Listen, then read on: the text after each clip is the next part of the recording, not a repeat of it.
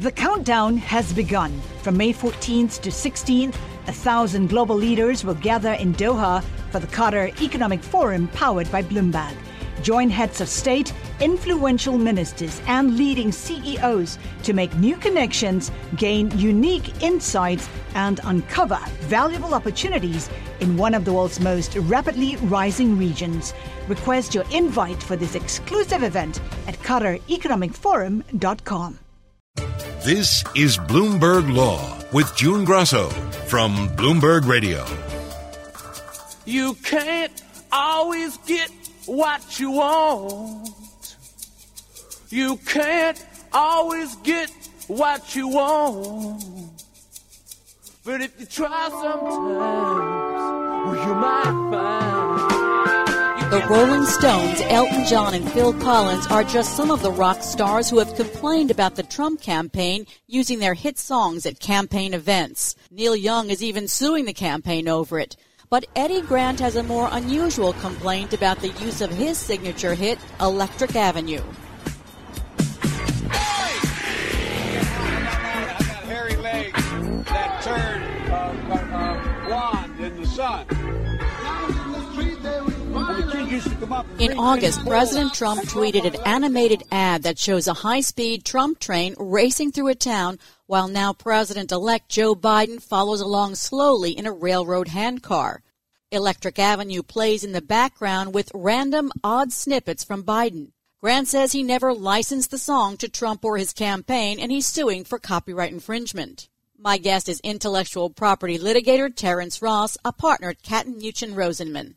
What would normally happen? Let's say I want to do a video and I want to use someone's music. Could I use small parts of it, or do I have to get permission no matter what I use it for?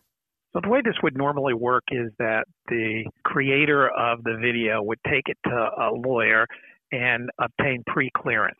And the lawyer would analyze the video to determine whether or not a license for the music was required or not. In a very large number of cases, it's determined that no license is required because the use being made in the video is a fair use under the copyright law, and therefore does not constitute copyright infringement. Why do you think the Trump campaign just didn't get a license? I assume they obtained legal advice that they didn't have to. Quite frankly, that would be pretty good legal advice. Really? So what has the Trump campaign come back with in its response to the complaint?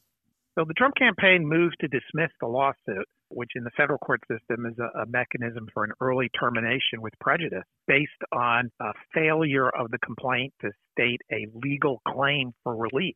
You know, the basis of the motion to dismiss on the Trump campaign's part is exclusively the fair use doctrine. The fair use doctrine is a well-established legal principle under copyright law that's codified in the Copyright Act of 1976 that says there are instances in which a person may use a copyrighted work without permission because there are public policy reasons why we as a society need to allow such use. Here, it strikes me that the fair use doctrine is tailor-made for the defense of this lawsuit by the Trump campaign. If you look at the statute and the case law that has evolved around the fair use doctrine in the United States, a defendant would have to show 4 items are established to obtain a dismissal based on fair use, and those are that somehow the use of the copyrighted work was transformed by their own use. Second, that somehow the nature of the copyrighted work deserved less protection. Third, that very little of the copyrighted work was actually used. And fourth, that there is no impact or very little impact upon the market for the copyrighted work. And the Trump campaign here has filed a motion in which it has argued that 3 of those 4 requirements for fair use are met under these facts, and therefore it's entitled to have the lawsuit dismissed with prejudice. The Electric Avenue, I believe, was 40 seconds out of a 55-second video. Does that matter? It matters a lot. The measurement you use for that prong of the fair use test is how much was used vis-a-vis the copyrighted work. The copyrighted work was over 3 minutes long, and about 40 seconds were used in this animated video by the Trump campaign. And in past cases, that level of usage has been held as a matter of law to be sufficiently limited to justify invocation of the fair use doctrine. Grant's attorney says that the Trump campaign should have gotten a synchronization license to sync the music to the video. Is that a separate question?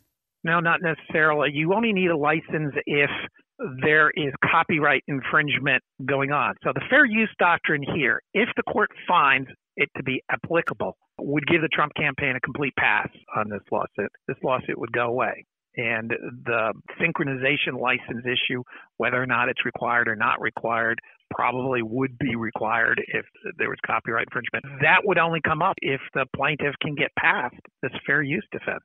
Terry, explain why the Trump campaign says this video was a transformative use of Electric Avenue. So, June, in the Second Circuit, that element of the fair use doctrine is often regarded as the most important element. And the Trump campaign takes it on in its motion to dismiss right up front, knowing what the law in the Second Circuit, which includes New York City, is. And they say that what they've done here with the song is taken a tiny portion of it and repurposed it for political purposes in an animated video that attacks the Biden candidacy. And the case for this being a transformative use as a legal matter is very strong. There are past instances in this court in which small portions of songs have been used in this way with pictures or video, and the court has held that that does indeed constitute a transformative use. Of particular importance here is the repurposing of the song from a popular entertainment media to a political use in the context of a specific campaign. And that is going to be a very strong argument for the Trump campaign that the fair use doctrine should apply here. It must frustrate the artists to have their work used, even if it's transformed, to have it used in ways that they don't agree with or by people they don't agree with. Yes, it really does. I've represented many artists who come to me with that complaint, and it is a genuine, heartfelt concern that they express and should be respected. But you have to understand that in order to prevent the Copyright Act from being turned into some sort of mechanism for censoring speech, we have to allow at the margins for this sort of fair use. We cannot judge the fair use based on our politics or our morality or any other subjective criteria. We have to really focus on the fact that this furthers First Amendment rights by allowing such fair use. Keep on rocking the free world. Keep on rocking the free world. Neil Young is also suing Trump's campaign for playing his songs Rockin' in the Free World and Devil's Sidewalk at rallies, saying he can't allow his music to be used as a theme song for a divisive, un-American campaign. Is this also a copyright infringement lawsuit? So at its core, it is a copyright lawsuit, but it's really based on licensing law. This is not something that's new to this particular campaign cycle. Recording artists have complained about the use of their music for several decades now, specifically the use at rallies, live appearances by candidates, as well as in political commercials. And so it's not really something new. So Neil Young contends that at a Trump rally in June in Tulsa, Oklahoma, two of his songs were played apparently in their whole at the rally as part of hyping up the crowd, and that the Trump campaign in doing that did not have a license to play the songs and did not have Neil Young's authorization to play the songs. Could the Trump campaign be operating under the theory that they have an ASCAP, a general license from ASCAP or BMI? So when Donald Trump first announced that he was running for president in 2015, his campaign put the license on the song that was played as he famously descended the escalator at Trump Tower to make the announcement. And the performer of that song complained. But the fact remained that it was not copyright infringement because the Trump campaign had obtained a license to perform the song in public and was therefore entitled to do so. And that's the problem typically with all of these recording artists bringing lawsuits against politicians. The way the business has worked since the 1940s, is that recording artists, in order to obtain licensing revenues, give the licensing rights to one of several large licensing organizations, and they then go out and vigorously enforce the copyright laws against anybody playing that artist's music in public and generate quite a lot of revenue. What they will tell the world is that you don't need to get in trouble with us. You can come and get a blanket license to perform the music of all of our artists in our stable, and in that way have protection from any copyright infringement lawsuits. And so many advertising agencies, many venues, particularly stadiums, will go out and obtain these blanket licenses.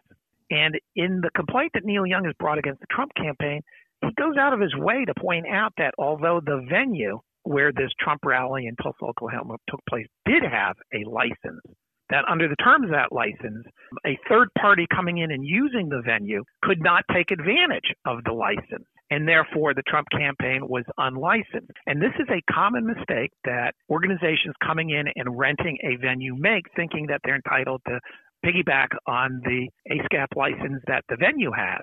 The venue has that license in order to play music during intermissions and as the crowd's coming in, but that does not give the third-party organization, in this case, the Trump organization, the right to piggyback on it. They need it, arguably, to take their own license to play the Neil Young music, and Neil Young contends that they did not have such a license. Can an artist like Neil Young instruct ASCAP or BMI that he doesn't want his music licensed to the Trump campaign? So, June, that's a great question, and one that has not been resolved yet by the courts and has to be at some point. In the 1940s, the United States government brought antitrust lawsuits against ASCAP and BMI, saying that in effect they were monopolizing the business of music because they would pick and choose who they wanted to license to, and in that way be able to drive up the prices for the licensing. Rather than take that lawsuit through the courts, ASCAP BMI entered into what are called antitrust consent decrees. And under the terms of those decrees, which are still in effect 80 years later, both of them are required to license any song or portfolio of songs upon request. They do not get to pick and choose. And therefore, if an artist took that position, it may very well expose ASCAP or BMI to antitrust considerations. There are artists who are now trying to do exactly that, and they will probably, in the long run, face some sort of legal consequences as they continue to insist on doing this, and it does threaten the very nature of these consent decrees.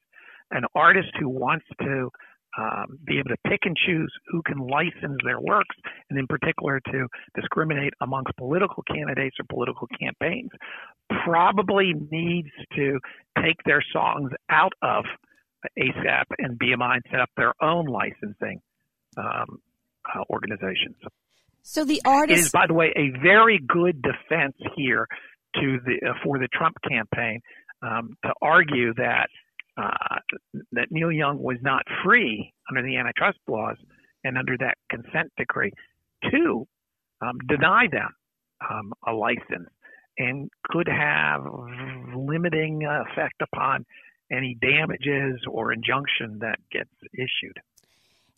Is there any case to be made that this implies a false endorsement by the artist to have their music played at a Trump rally? So that's an argument that you hear recording artists make all the time in this context, that somehow they are being pegged as supporting this candidate.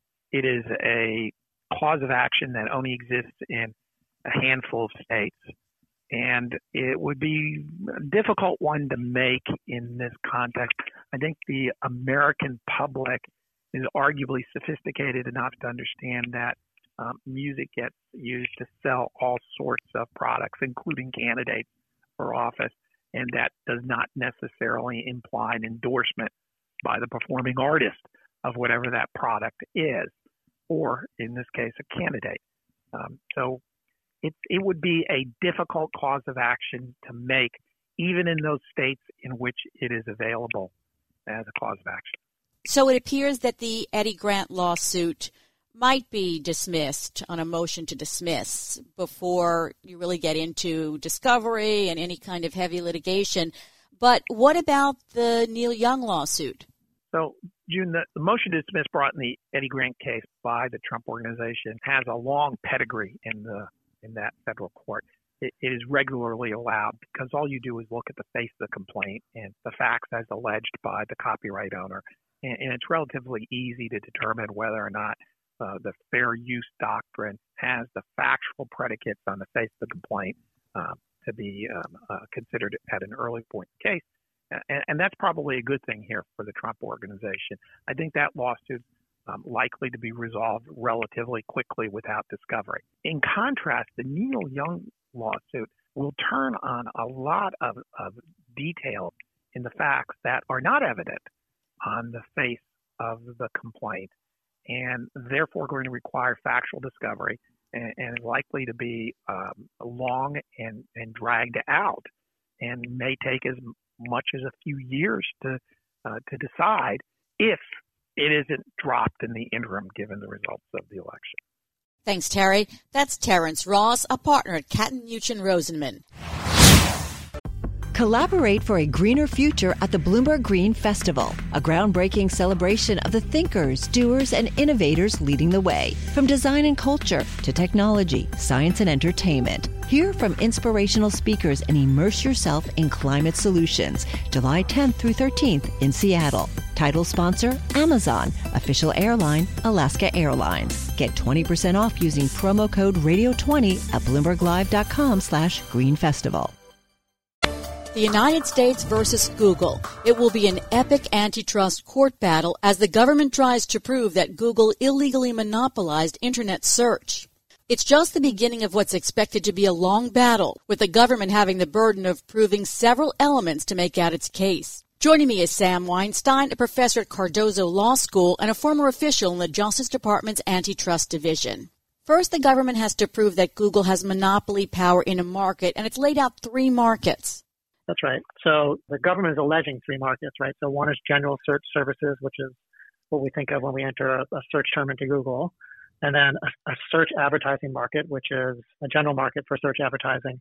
And something they call general search text advertising, which is the ads that show up on the top of your Google results page, right? The sponsored ads above the so-called organic results, right? So the way these cases work is the government has to allege these markets and then show that they are indeed markets, right? And then that Google has monopoly power in these markets, right? Which would be something above a 75% share. And, Google will contest these market definitions. They will say the markets are broader than the government is alleging, and Google wants them to be broader because then their share drops. And, in particular in search advertising and general search text advertising, I imagine Google will push back hard that those are relevant markets, right? Google will say advertising dollars are distributed amongst things like billboards and podcasts and television, right? And that's the market, general advertising, not an internet, not a search-based advertising market. So then is it just the judge's decision what the market is? And for Google's monopoly share, is that easy to figure out? I mean, the numbers? So, right, it's a good question, right? So the fact finder, if it's in front of a judge or in front of a jury, will determine in the end what the market is. And, if you say, for instance, let's say the market is general search, and I think that's an easier market for the government to prove. There's going to be data out there that economists will put together to say how many searches are done a year in the United States and how many of those go to Google. And that's Google's percentage of general search. So that's pretty straightforward. Advertising, I think also, if in fact the finder of fact in the case agrees that the market is search advertising, an economist will come along and say, well, X number of dollars are spent on search advertising this year, and these are how many dollars went to Google. And here's Google's percentage. And that's how they would determine Google's percentage as, above or below 75%. 75% is not a magic number, but the case law suggests you have to be above 75%. So, the steps would be defining the relevant market first and then proving Google's share of that relevant market. Google earns 73% of search advertising revenue in the U.S., according to a 2019 report by eMarketer. If that number holds, does that mean that Google is not a monopoly in that market? The parties would fight about this, right? So there's no hard and fast number. I use 75% as a shorthand because there is some case law saying, above 75% probably is a monopoly share. But that's a moving target, right? So a judge or the jury will decide probably the judge will decide what the appropriate legal standard is. But I think 75% is a good shorthand for monopoly power. So if the government can prove Google is a monopoly in at least one market, then it has to show that Google illegally keeps control of that market. And the suit focuses on the billions of dollars that Google pays each year to make sure its search engine is the default on mobile phones and web browsers. So any monopolization case, what we call Section 2 of the Sherman Act, has two parts. The plaintiffs, in this case the government, has a burden to prove two things. One is monopoly power, which we just talked about, right? So a certain share of a relevant market. And the second is some bad acts, some bad conduct that either allowed the defendant to acquire or to maintain the monopoly share. And this is a monopoly maintenance case. So the alleged bad conduct is a series of agreements that the government is saying Google uses to maintain its monopoly share, and it does so unlawfully. On their face, when you hear about those agreements, they sound like Google's locking in the market. So what could Google come back with as a legitimate reason for those? So, I think if I'm Google, let me just lay out a little bit what will happen on the conduct side of the case, right? The government has a burden to come forward with an allegation of anti-competitive conduct. And here we'll just say, for shorthand, it's these various agreements, like pre-installation agreements for the search engine, revenue sharing agreements, right, with the big phone manufacturers. So the government's going to allege that those are anti-competitive agreements, and Google can then attack the anti-competitive theory, and Google will come back with its own pro-competitive explanations, right? So let's first talk about the government's theory. The government's theory is that these agreements lock in distribution for Google, lock out distribution for Google's rivals, right? Raise rivals' costs to try to get their search engines to consumers. So if I'm Google, I think the first thing I'm going to argue is, well, that's not really what's happening, right? That's not how consumers actually choose search engines. So to me, this case, I think many people have made this observation, harkens back to the Microsoft case. In the Microsoft case, one of the allegations among many was that Microsoft had foreclosed distribution of rival internet browsers by locking up space on the hard drive of the OEMs, right? These people making computers. This looks similar, right? These agreements allegedly lock up space on the phone or on your computer. So what you see as a default is Google's search engine. But Google's pretty straightforward counter-argument is you can switch anytime. If you don't like Google, it's a click away to do DuckDuckGo, which I think is a pretty powerful argument. Now, it could be the government has alleged facts here when we don't see the backup for it that consumers don't switch, right? That once you see on your phone Google is the default, that you're not going to switch over to DuckDuckGo. But it does seem pretty easy, a lot easier than it was in the Microsoft case to switch. So that's one thing I'm going to say if I'm Google. The other thing I'm going to say if I'm Google, and this is before I even get to my pro-competitive justifications, is, hey, the reason why consumers use Google? It's because we're really, really good. It's true we have these agreements in place, but even if we didn't have them, consumers prefer us. It's probably a pretty persuasive argument. You have to see how it plays out, right? But the government has to draw a link between these agreements and Google's monopoly share, and Google can try to break that causation link by saying, we're just really good. So if I'm Google, that's what I'm arguing to sort of overcome the government's prima facie case, right? Their initial assertion that these agreements are anti-competitive. And then I'm going to say, okay, court, if you don't buy that, I have pro-competitive justifications for these agreements. Right? So what could that be? It's a little unclear, right? So this is, I think, a little harder for Google. What is pro-competitive about these agreements? Well, maybe it produces some certainty for them. Maybe it protects the Android operating system from being broken by third-party apps, right? You can imagine some explanations. It's a little harder for me to get there, but we'll have to see what Google says. Explain what the rule of reason analysis is that the judge is going to use. Sure. It's a great question, right? So the rule of reason, you can think of it as a balancing test, right? But it's done step by step. So first step is the government says, hey, this conduct you're doing, defendant, is anti-competitive. Here's why we think it's anti-competitive. And then the defendant gets to come back and say, nope, first of all, we're going to attack your assertions, government, that this is anti-competitive. And second, we're going to show that it's actually pro-competitive. And then if the defendant can come forth with some plausible pro-competitive justifications, in the third step, the judge will weigh the anti-competitive conduct against the pro-competitive justifications and come out one way or the other. So that's the theory behind the rule of reason, right? We're weighing what's bad about the conduct against what's good about the conduct. In reality, that hardly ever happens. Right? In most cases, the judge will say something like, All I see here is anti-competitive conduct. I don't see any pro-competitive justification or vice versa, right? All I see here is pro-competitive good here, and I don't really see anything negative, right? And why? Because it's very hard to weigh, right? How do you weigh what essentially are apples and oranges? These are not measurable things, how much anti-competitive harm versus pro-competitive benefit, right? But that's the theory, right? It's a weighing test for the judge. It seems like the implication would be that it harmed competition then, but the government also has to show that it harmed consumers. I think you raised an interesting issue and a good point, right? So it's not enough for the government to allege that these distribution agreements harm Google's rivals. Antitrust law doesn't care about that. Antitrust law only cares about consumers. So the government has to have a theory for why, even if Google's rivals are being harmed, that's bad for us, bad for consumers, right? And there are a couple theories in the case going to this point, right? So when we think about end users like you and me, what is harmful to us about these distribution agreements? Well, maybe we're getting less innovation, right? Maybe if these distribution agreements weren't in place, we'd see more DuckDuckGos who might protect our privacy better. We'd have more choice, right? That's the theory for consumer harm on the search side. On the advertising side, the consumer harm is clearer, right? If the government can prove that Google is unlawfully maintaining its monopoly in search advertising or general search text advertising, if I'm an advertiser, my rates are going up and I'm getting less good service, right? That's just a classic monopoly problem, right? If there were more competitors out there, advertising rates would fall, I'd pay less, I'd get better service, right? But in both cases, the government has to show not only that the rivals are being harmed, but that consumers, either end users like you and me or advertisers, are being harmed. How do they do that when Google is free to consumers? So how do they prove that consumers are harmed? Yeah, so end users like you and me, it's hard, right? For those reasons that you say, I'll put quotes around free.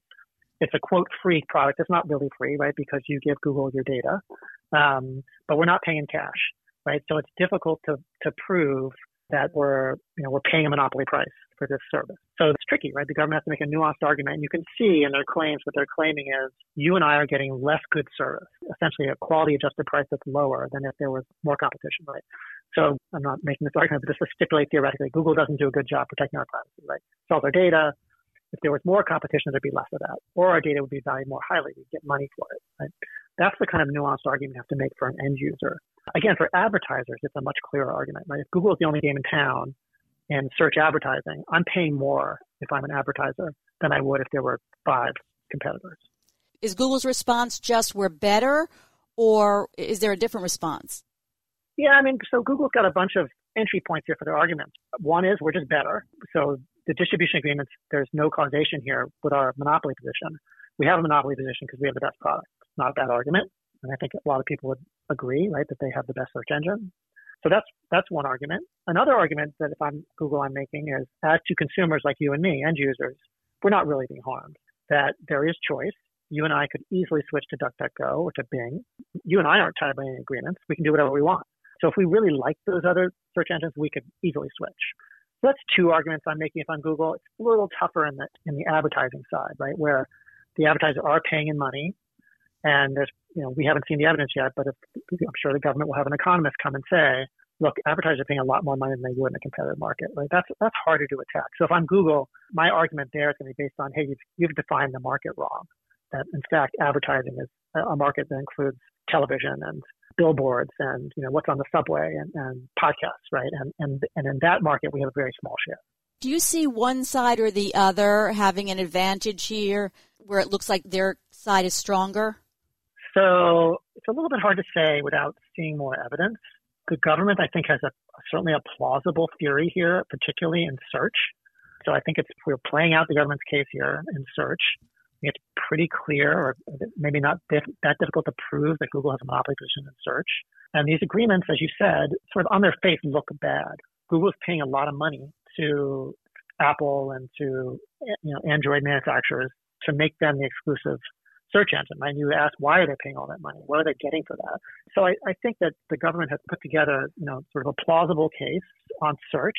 Search advertising is a little harder, I think, just because of the market definition issue. What is the market there? What is Google's share? But if the government could prove that the share is big and that the market is narrow, then the government might have a strong case there too. So I would say the government's case is certainly plausible, right?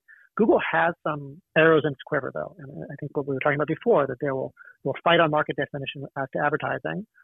But, as to search, they're going to fight about our consumers harmed, right? And again, I would come back to this argument that they will certainly make, which is you and I can choose whatever search engine we want. We're not being harmed. We choose Google for the most part because we like it better. What remedies is the government seeking if it wins the case? It does seek remedies right at the end of the complaint. So the government says that it wants to enjoin these practices, these alleged anti-competitive practices, which are the distribution agreements, the pre-installation agreements, and revenue sharing agreements.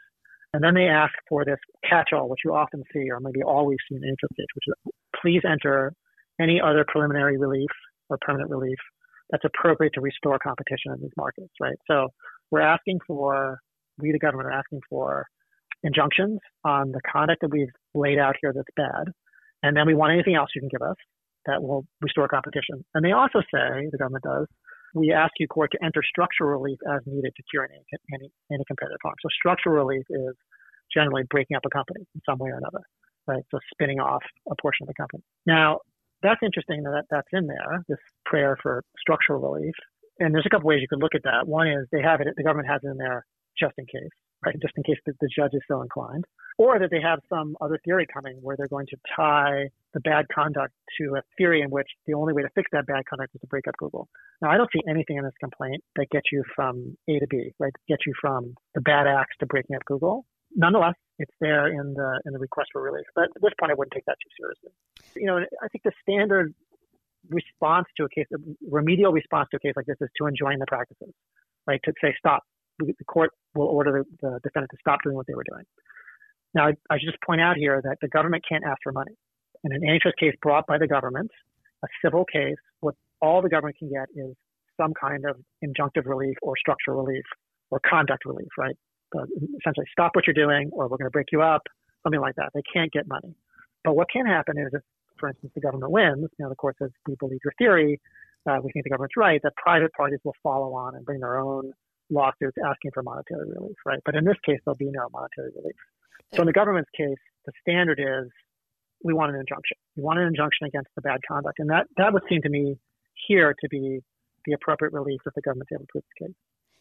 I mean, settlement is always a possibility, but is it likely here a settlement as this case goes on and on?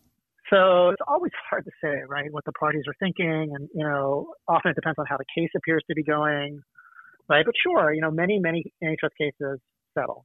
Very, very few go to trial, right? So, if Google decides at some point this isn't worth it to us, we're getting too much bad PR, we'll just end these practices. We believe in our product. I could see that happening, right? We believe we'll keep share because we're so good. You could see that happening. That would be a settlement here that might end the case. But I just don't think we'll know for some time whether the parties are willing to settle. Thanks for being on the Bloomberg Law Show. That's Sam Weinstein, a professor at Cardozo Law School. That's it for this edition of the Bloomberg Law Show. Remember, you can always get the latest legal news on our Bloomberg Law podcasts. You can find them on iTunes, SoundCloud, or at Bloomberg.com/podcast/law. I'm June Grosso. Thanks so much for listening. And remember to tune into the Bloomberg Law Show every weeknight at 10 p.m. Eastern, right here on Bloomberg Radio.